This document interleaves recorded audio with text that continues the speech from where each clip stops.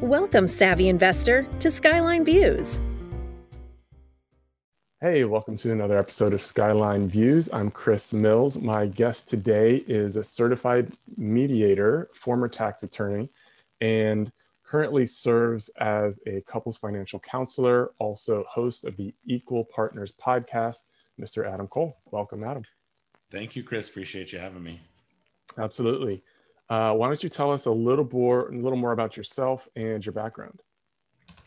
Yeah, absolutely. So my work is all about helping couples who love each other make sure that the money conversation doesn't get in the way, and helping couples create more stability and deeper partnership and thriving around their finances. So this is a really big issue that unfortunately very few people work on. It's one of the top causes of breakups and fighting and divorce for couples is money related stressors. And for somebody myself who has been married and divorced and knows the pain of that, and knows the pain of, the wonders of love, but also the pain of losing a relationship that you've committed so much to, it really moves me that I get a chance to support couples in doing this work. And it was just really a beautiful, because there's so few people who do what I do, there was no career path to it. But my experiences, studying economics, I've been a finance geek my whole life, worked as a financial advisor at Northwestern Mutual, then went on to law school and got a master's in tax law. And also, as you mentioned, I'm a certified mediator and, started doing conflict resolution work on a volunteer basis, realized I was good at it, got the mediation certification. And then along the way, I was like, I think there's a need out in the world, and I think I could be the one to fill it. And so the last several years have just been spent figuring out, well, what does that look like? How do I reach people? How do I support them? Helping couples go from anywhere as, like, I remember my very first client told me in the consultation, if we don't get this figured out, we're going to end up divorced. Right. And they ended up best friends again by the time they were done working with me. Plus they paid off over $25,000 of debt, and the wife restarted her business and all that. But also a lot of times couples who are just like, yeah, money's just, our relationship's pretty solid, but money's just an uncomfortable or overwhelming conversation.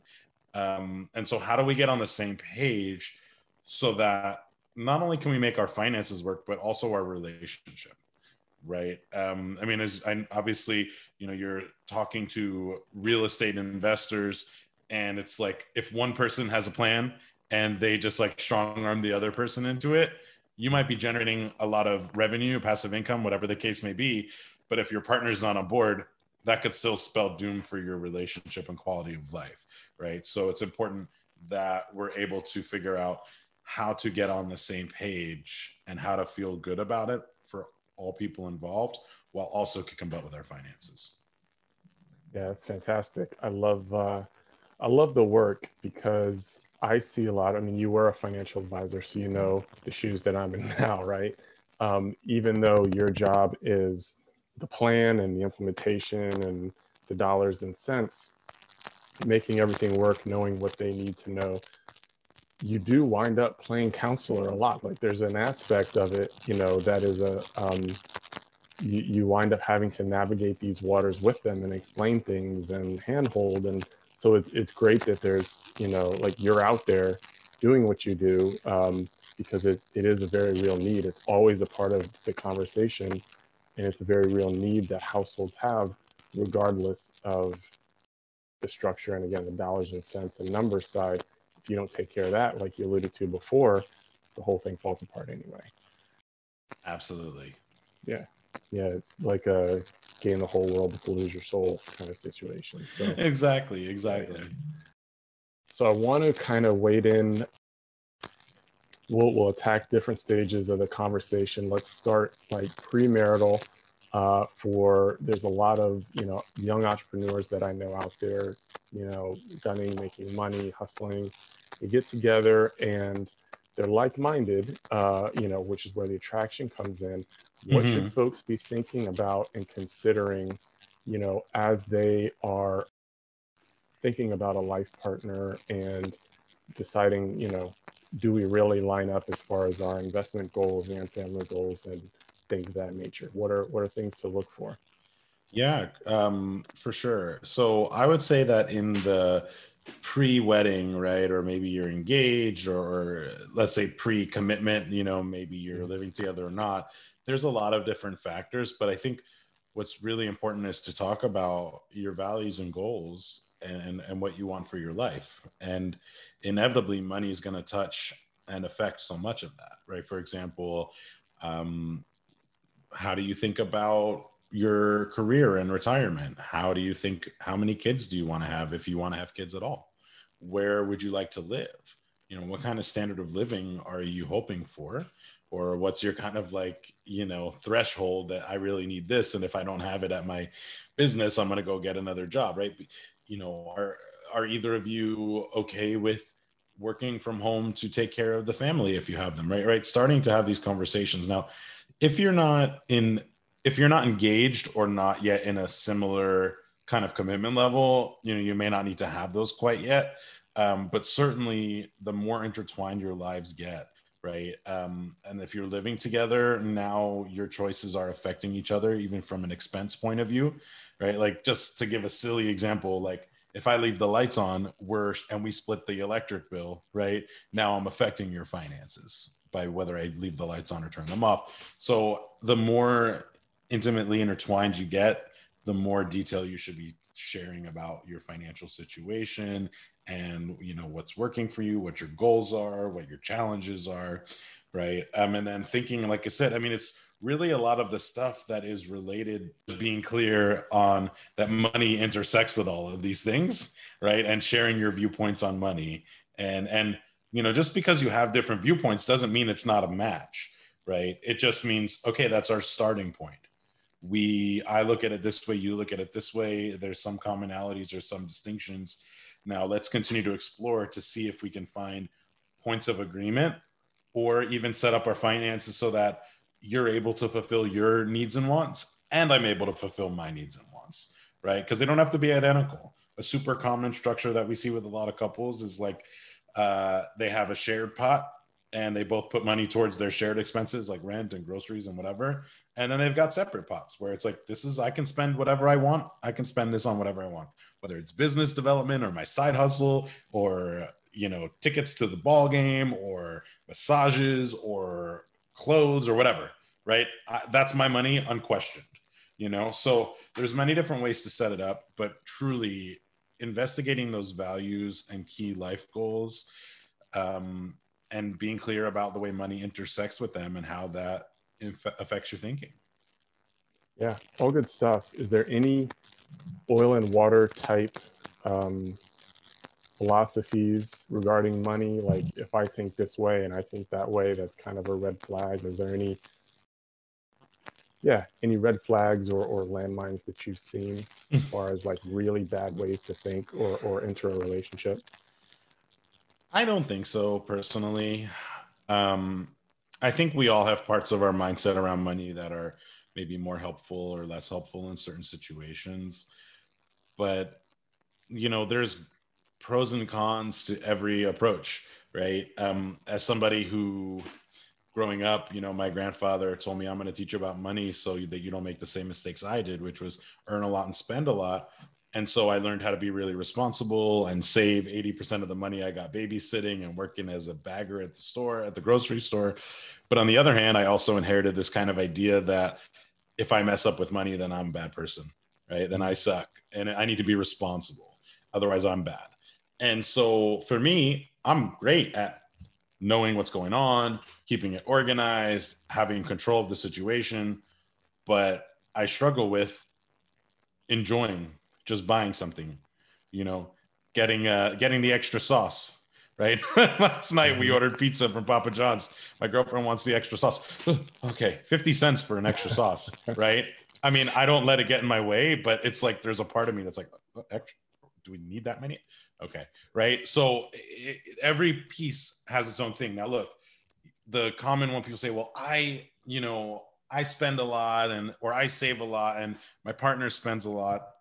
Again, there's beauty to both of those. The spender often helps you have fun and enjoy life, right? It's, can you get yourself from a point of looking at what they're doing as maybe like, oh, they don't care about me, or they're trying to be like, they're just being a jerk, to they're doing their best based on what they know and what they believe. And it's my job as their partner to understand them and communicate my needs so that we can coalesce, right? So that we can come together on a vision that works for us.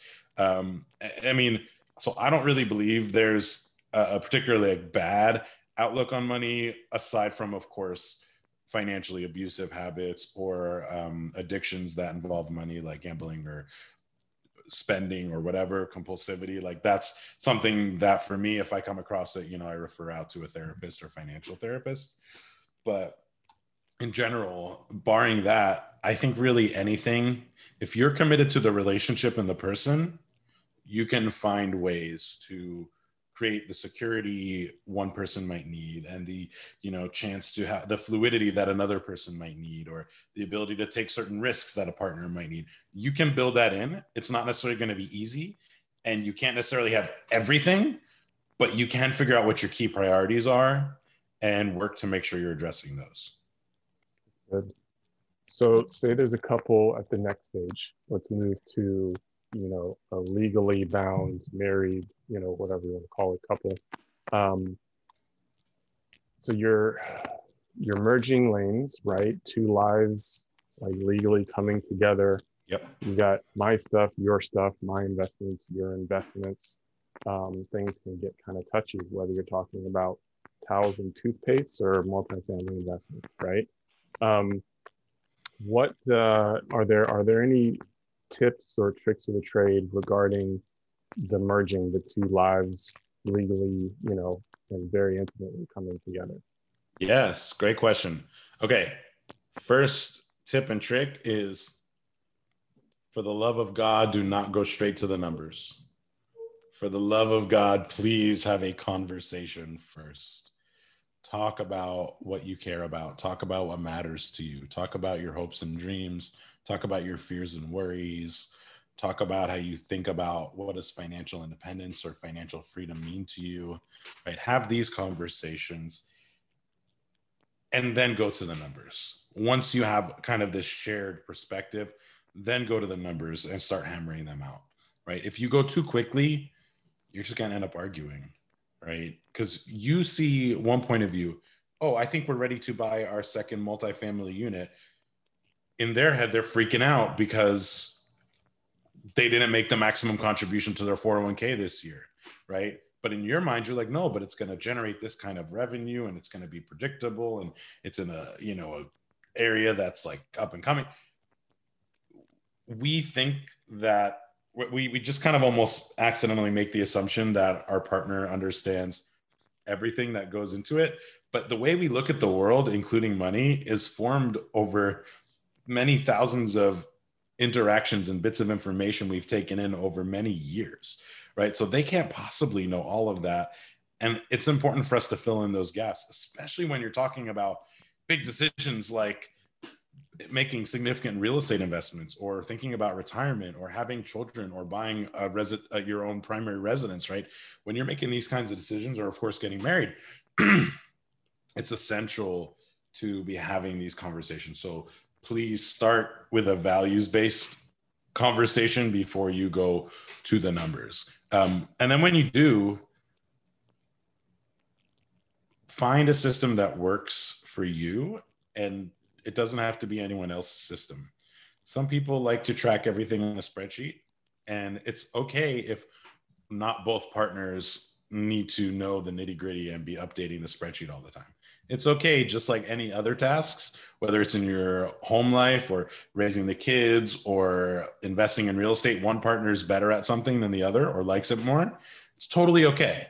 But I do recommend that each partner take a turn doing each set of activities, because this helps you understand, it helps you come informed to the conversation, and it also helps you hopefully it doesn't happen, but in case the relationship ends up not working out, then you understand, right? You're not like, darn, I have no idea how to deal with homeowners insurance, right? Like, oh, I've done it. Okay. I know what it looks like, so I can take that on. I'm not going to panic, right? If the relationship doesn't work out, I'm not going to be like off on an island, like not an actual island, not like a vacation, but like, just kind of up a creek, right? I'm not going to be up a creek. So yeah, I really recommend that. And then there's just some cool utilities out there. I'm a big fan of Splitwise, which is essentially just, you can input all your transactions into there and it keeps a running balance between you and other people. So for example, if one of you tends to pay for things that are actually like, it's my credit card, but you and I split those expenses, but I'm the one running the card. Splitwise does a great job of keeping track. And there's also some apps out there that are built specifically to help couples manage their money together. For example, Honeydew, HONEYDUE is one. And then Zeta, which you can find at askzeta.com is another one.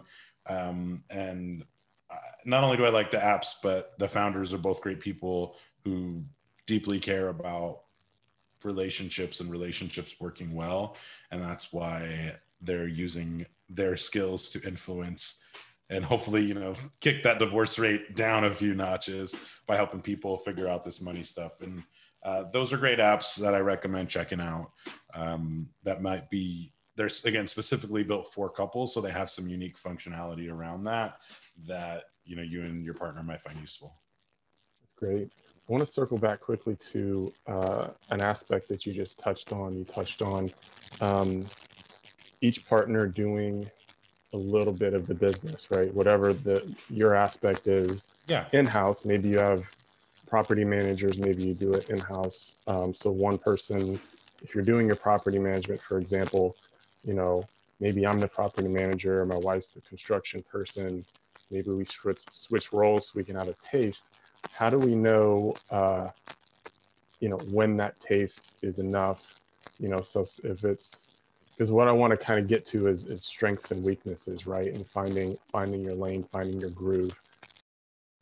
What's the appropriate way to do that? And then how do you set yourself up? What's the best way for a household to set themselves up so that everyone's kind of playing to their strengths and covering weaknesses and not being combative?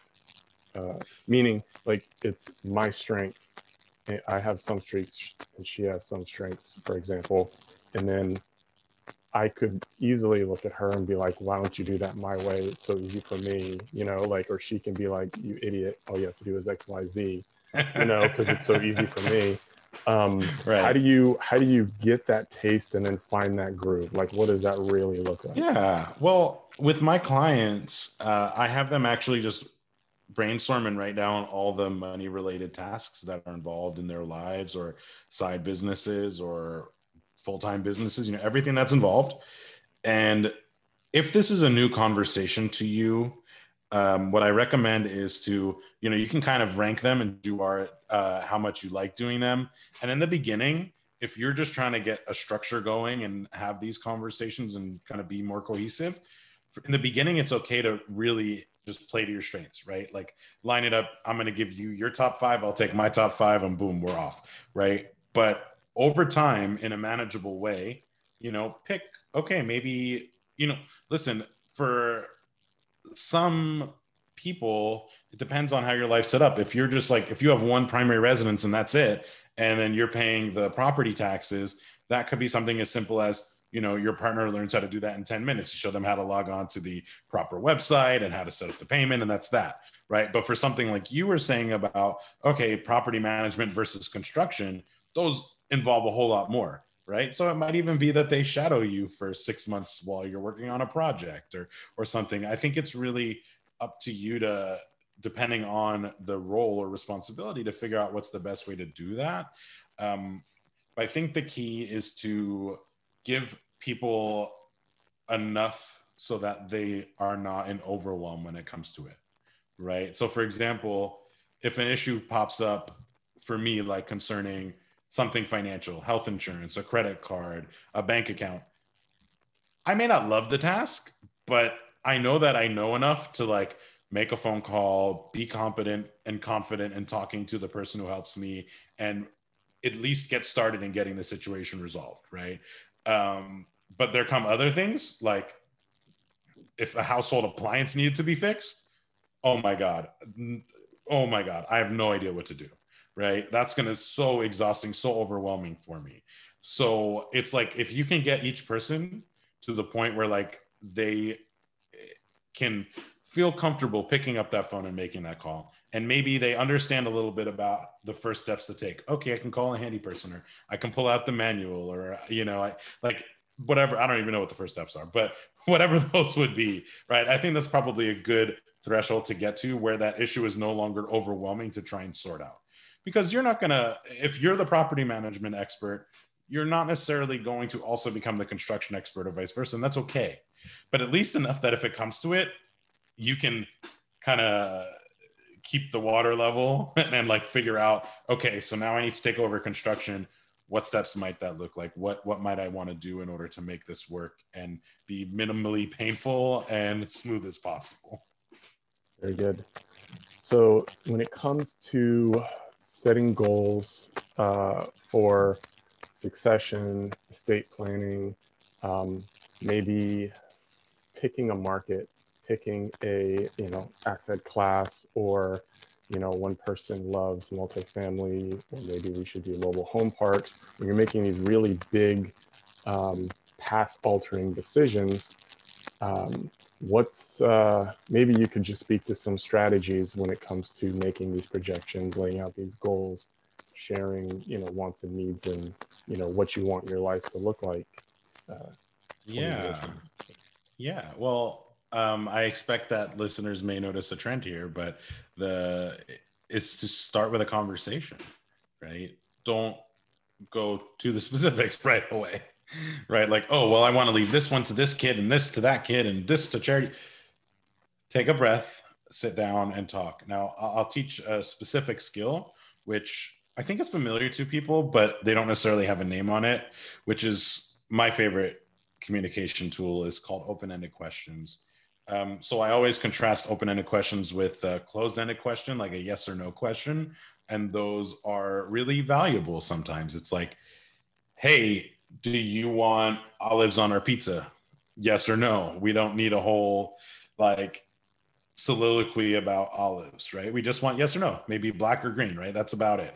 Can you guess what I had for dinner last night? It's what's on my mind. Right. But when it's about asset classes and risk tolerance and legacy planning and retirement planning, these are expansive, big questions, right? So, hey, do you want to invest in trailer parks versus what are your thoughts on different real estate types we can invest in, or what do you think about trailer parks, right? I've been researching them. What do you think about it? So open-ended questions are ones that, rather than a yes or no, they give that other person space to respond. And they often look like, what they start with what, how, or why. So how do you think about X? Or what are your thoughts about X? Or why do you feel this way about X? And another thing is, when your partner tells you something, you can always just say, can you tell me more about that? Can you tell me more what makes you think that way, or what has you feeling that way, right? And coming from a place of not judgment, just curiosity, right? And if the tendency arises to correct your partner, like you think they said something factually inaccurate, I get it.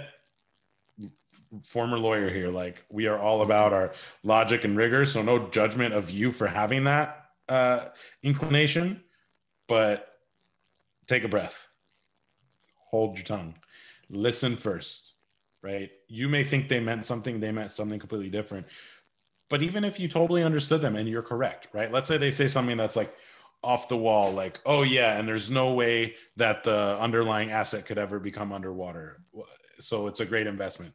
Whoa, okay, not true, right?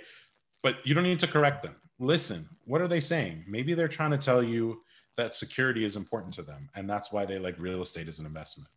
Okay, maybe they are trying to say something else other than what you think, and if you just jump in like you're wrong, they're not going to really feel cared for or listened to in the kind of way that's going to create teamwork.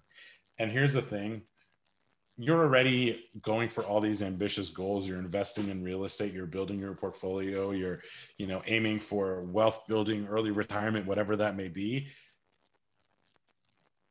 You might as well have a good time doing it and have your partner on your side, right? Like, don't lose that part, because that sucks. Like I said, I know it personally. Divorce sucks. It's the worst thing, right? It was the worst time of my life for sure. So have that teamwork there, have that care and consideration. And what you'll actually see is it's going to make your entire relationship better, right? You're just going to have deeper alignment, more respect for each other, more love, more connection, more stability, more peace of mind. And when things go the wrong direction, as they inevitably do in life, and certainly if you're someone who's taking on investments that have variance to them, right? Those conversations are going to be a whole lot easier, because you two trust each other around this topic, and you have respect and you're on the same side, right? So when you have a tenant who's like not paying their rent for the last few months, you can go and talk to your best friend, who's also your spouse and your partner, your teammate, right? And maybe your business partner. And that conversation is just going to be so much easier and so much more pleasant, right? You'll have put the places in order so that, let's say they're the one who wants a little more security.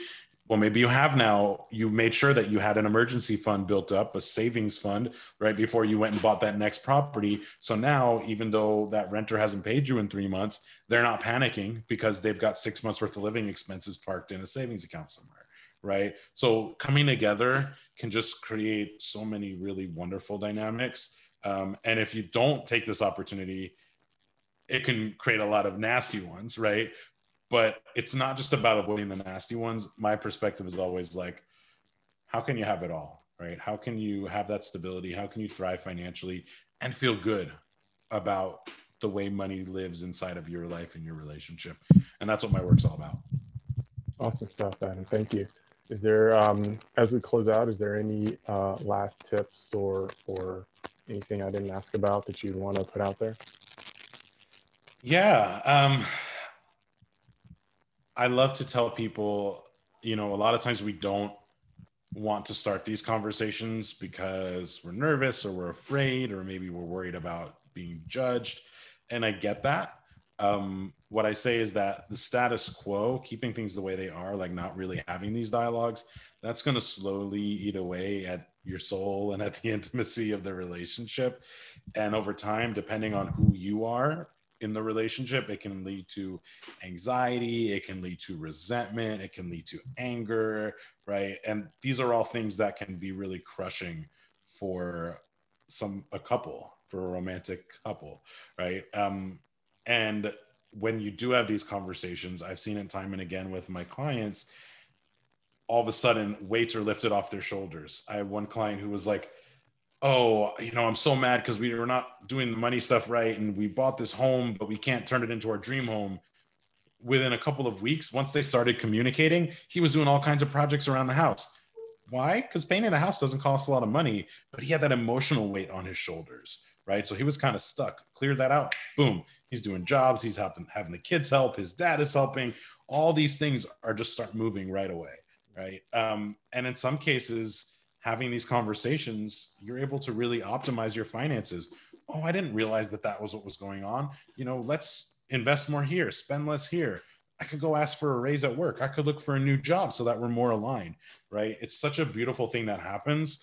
And the mindsets that we have with money, we often think that ours or our partners are kind of stuck in place. But the truth is, as I said earlier, that mindset around money is the summation of all of our experiences and how we've internalized and interpreted them. So the good news is, if we kind of created it over time, it also means we can shift it, right? So resist that temptation to see your partner as an object. Oh, he's just this way, she's just that way about money, right? And get curious. What would it look like for us to be on the same page about X, Y, and Z, right? How might we attend to both of our needs and move forward still productively, right? So it's a powerful conversation. I get it takes some courage maybe to get it rocking. But when I share some ways to catch up with me and find more of my work, I will have some ways to help you get that conversation going. That's the very next thing. You took the words right out of my mouth. If someone wants to get a hold of you or learn more, what can I do? Yeah, so I have a really neat quiz. It'll take you 2 minutes to do. It's called your relationship with money and your honey to find out your couple's money personality type. And basically just go answer a handful of questions, and then you'll be, based on your answers, you'll end up in one of 4 categories that I've identified through all my work with my clients and seeing different types. And based on that, I will give you some suggestions on how to move forward. And then there'll be a free tool, to just like a direct link to a tool that you can click on, and that'll help you level up from wherever you are to take it to the next level around your communication, your financial communication. And that is at bit.ly. So for those who are familiar, like a bit.ly link, bit.ly/ all lowercase love money quiz. So LOVEMONEYQUIZ, bit.ly/ love money quiz. And my website, so my business is AHK Coaching. So A is in Adam, H is in Hubble, which is my middle name. K is in Cole, which is my last name. So ahkcoaching.com, or you can find me on social media. LinkedIn is my main platform as Adam Cole, KOL. And yeah, you can always reach out, and I'm happy to chat with you, answer any questions, see if I can support you or point you in the right direction to someone else who can. Thank you so much, Adam. This has been great. I'll put those links in the show notes so folks can just kind of click on them, make it nice and easy. Thanks again, and hope you have a great one. Thanks for having me. Thank you for listening to another episode of Skyline Views with Chris Mills. We hope you found this valuable and useful. Feel free to share it with friends or family that could benefit as well. Please don't forget to subscribe so you don't miss anything. We really appreciate it. Also, we'd love to hear from you. Connect with us through thehaneycompany.com. See you next time. The information provided in this episode is not intended as specific tax or legal advice and may not be relied upon for purposes of avoiding any federal tax penalties. Skyline Views, the Haney Company, their employees, and representatives are not authorized to give tax or legal advice. Individuals are advised to seek advice from their own tax or legal counsel. Individuals involved in the estate planning process should work with an estate planning team, including their own personal legal or tax counsel. The information provided here does not constitute personal financial advice, but is meant for the conveyance of information for educational purposes only. All investing involves risk, including the risk of loss. Past performance is not indicative of future returns. Guarantees are backed by the claims-paying ability of the insurer. Christopher Mills is a registered representative of Coastal Equities Incorporated and an investment advisor representative of Coastal Investment Advisors Incorporated. Neither Coastal Equities Incorporated nor Coastal Investment Advisors Incorporated is affiliated with Skyline Views or the Haney Company. Advisory services are offered through Coastal Investment Advisors Incorporated, a U.S. SEC registered investment advisor, and securities are offered through Coastal Equities Incorporated. Member FINRA SIPC, 1201 North Orange Street, Suite 729, Wilmington, Delaware, 19801.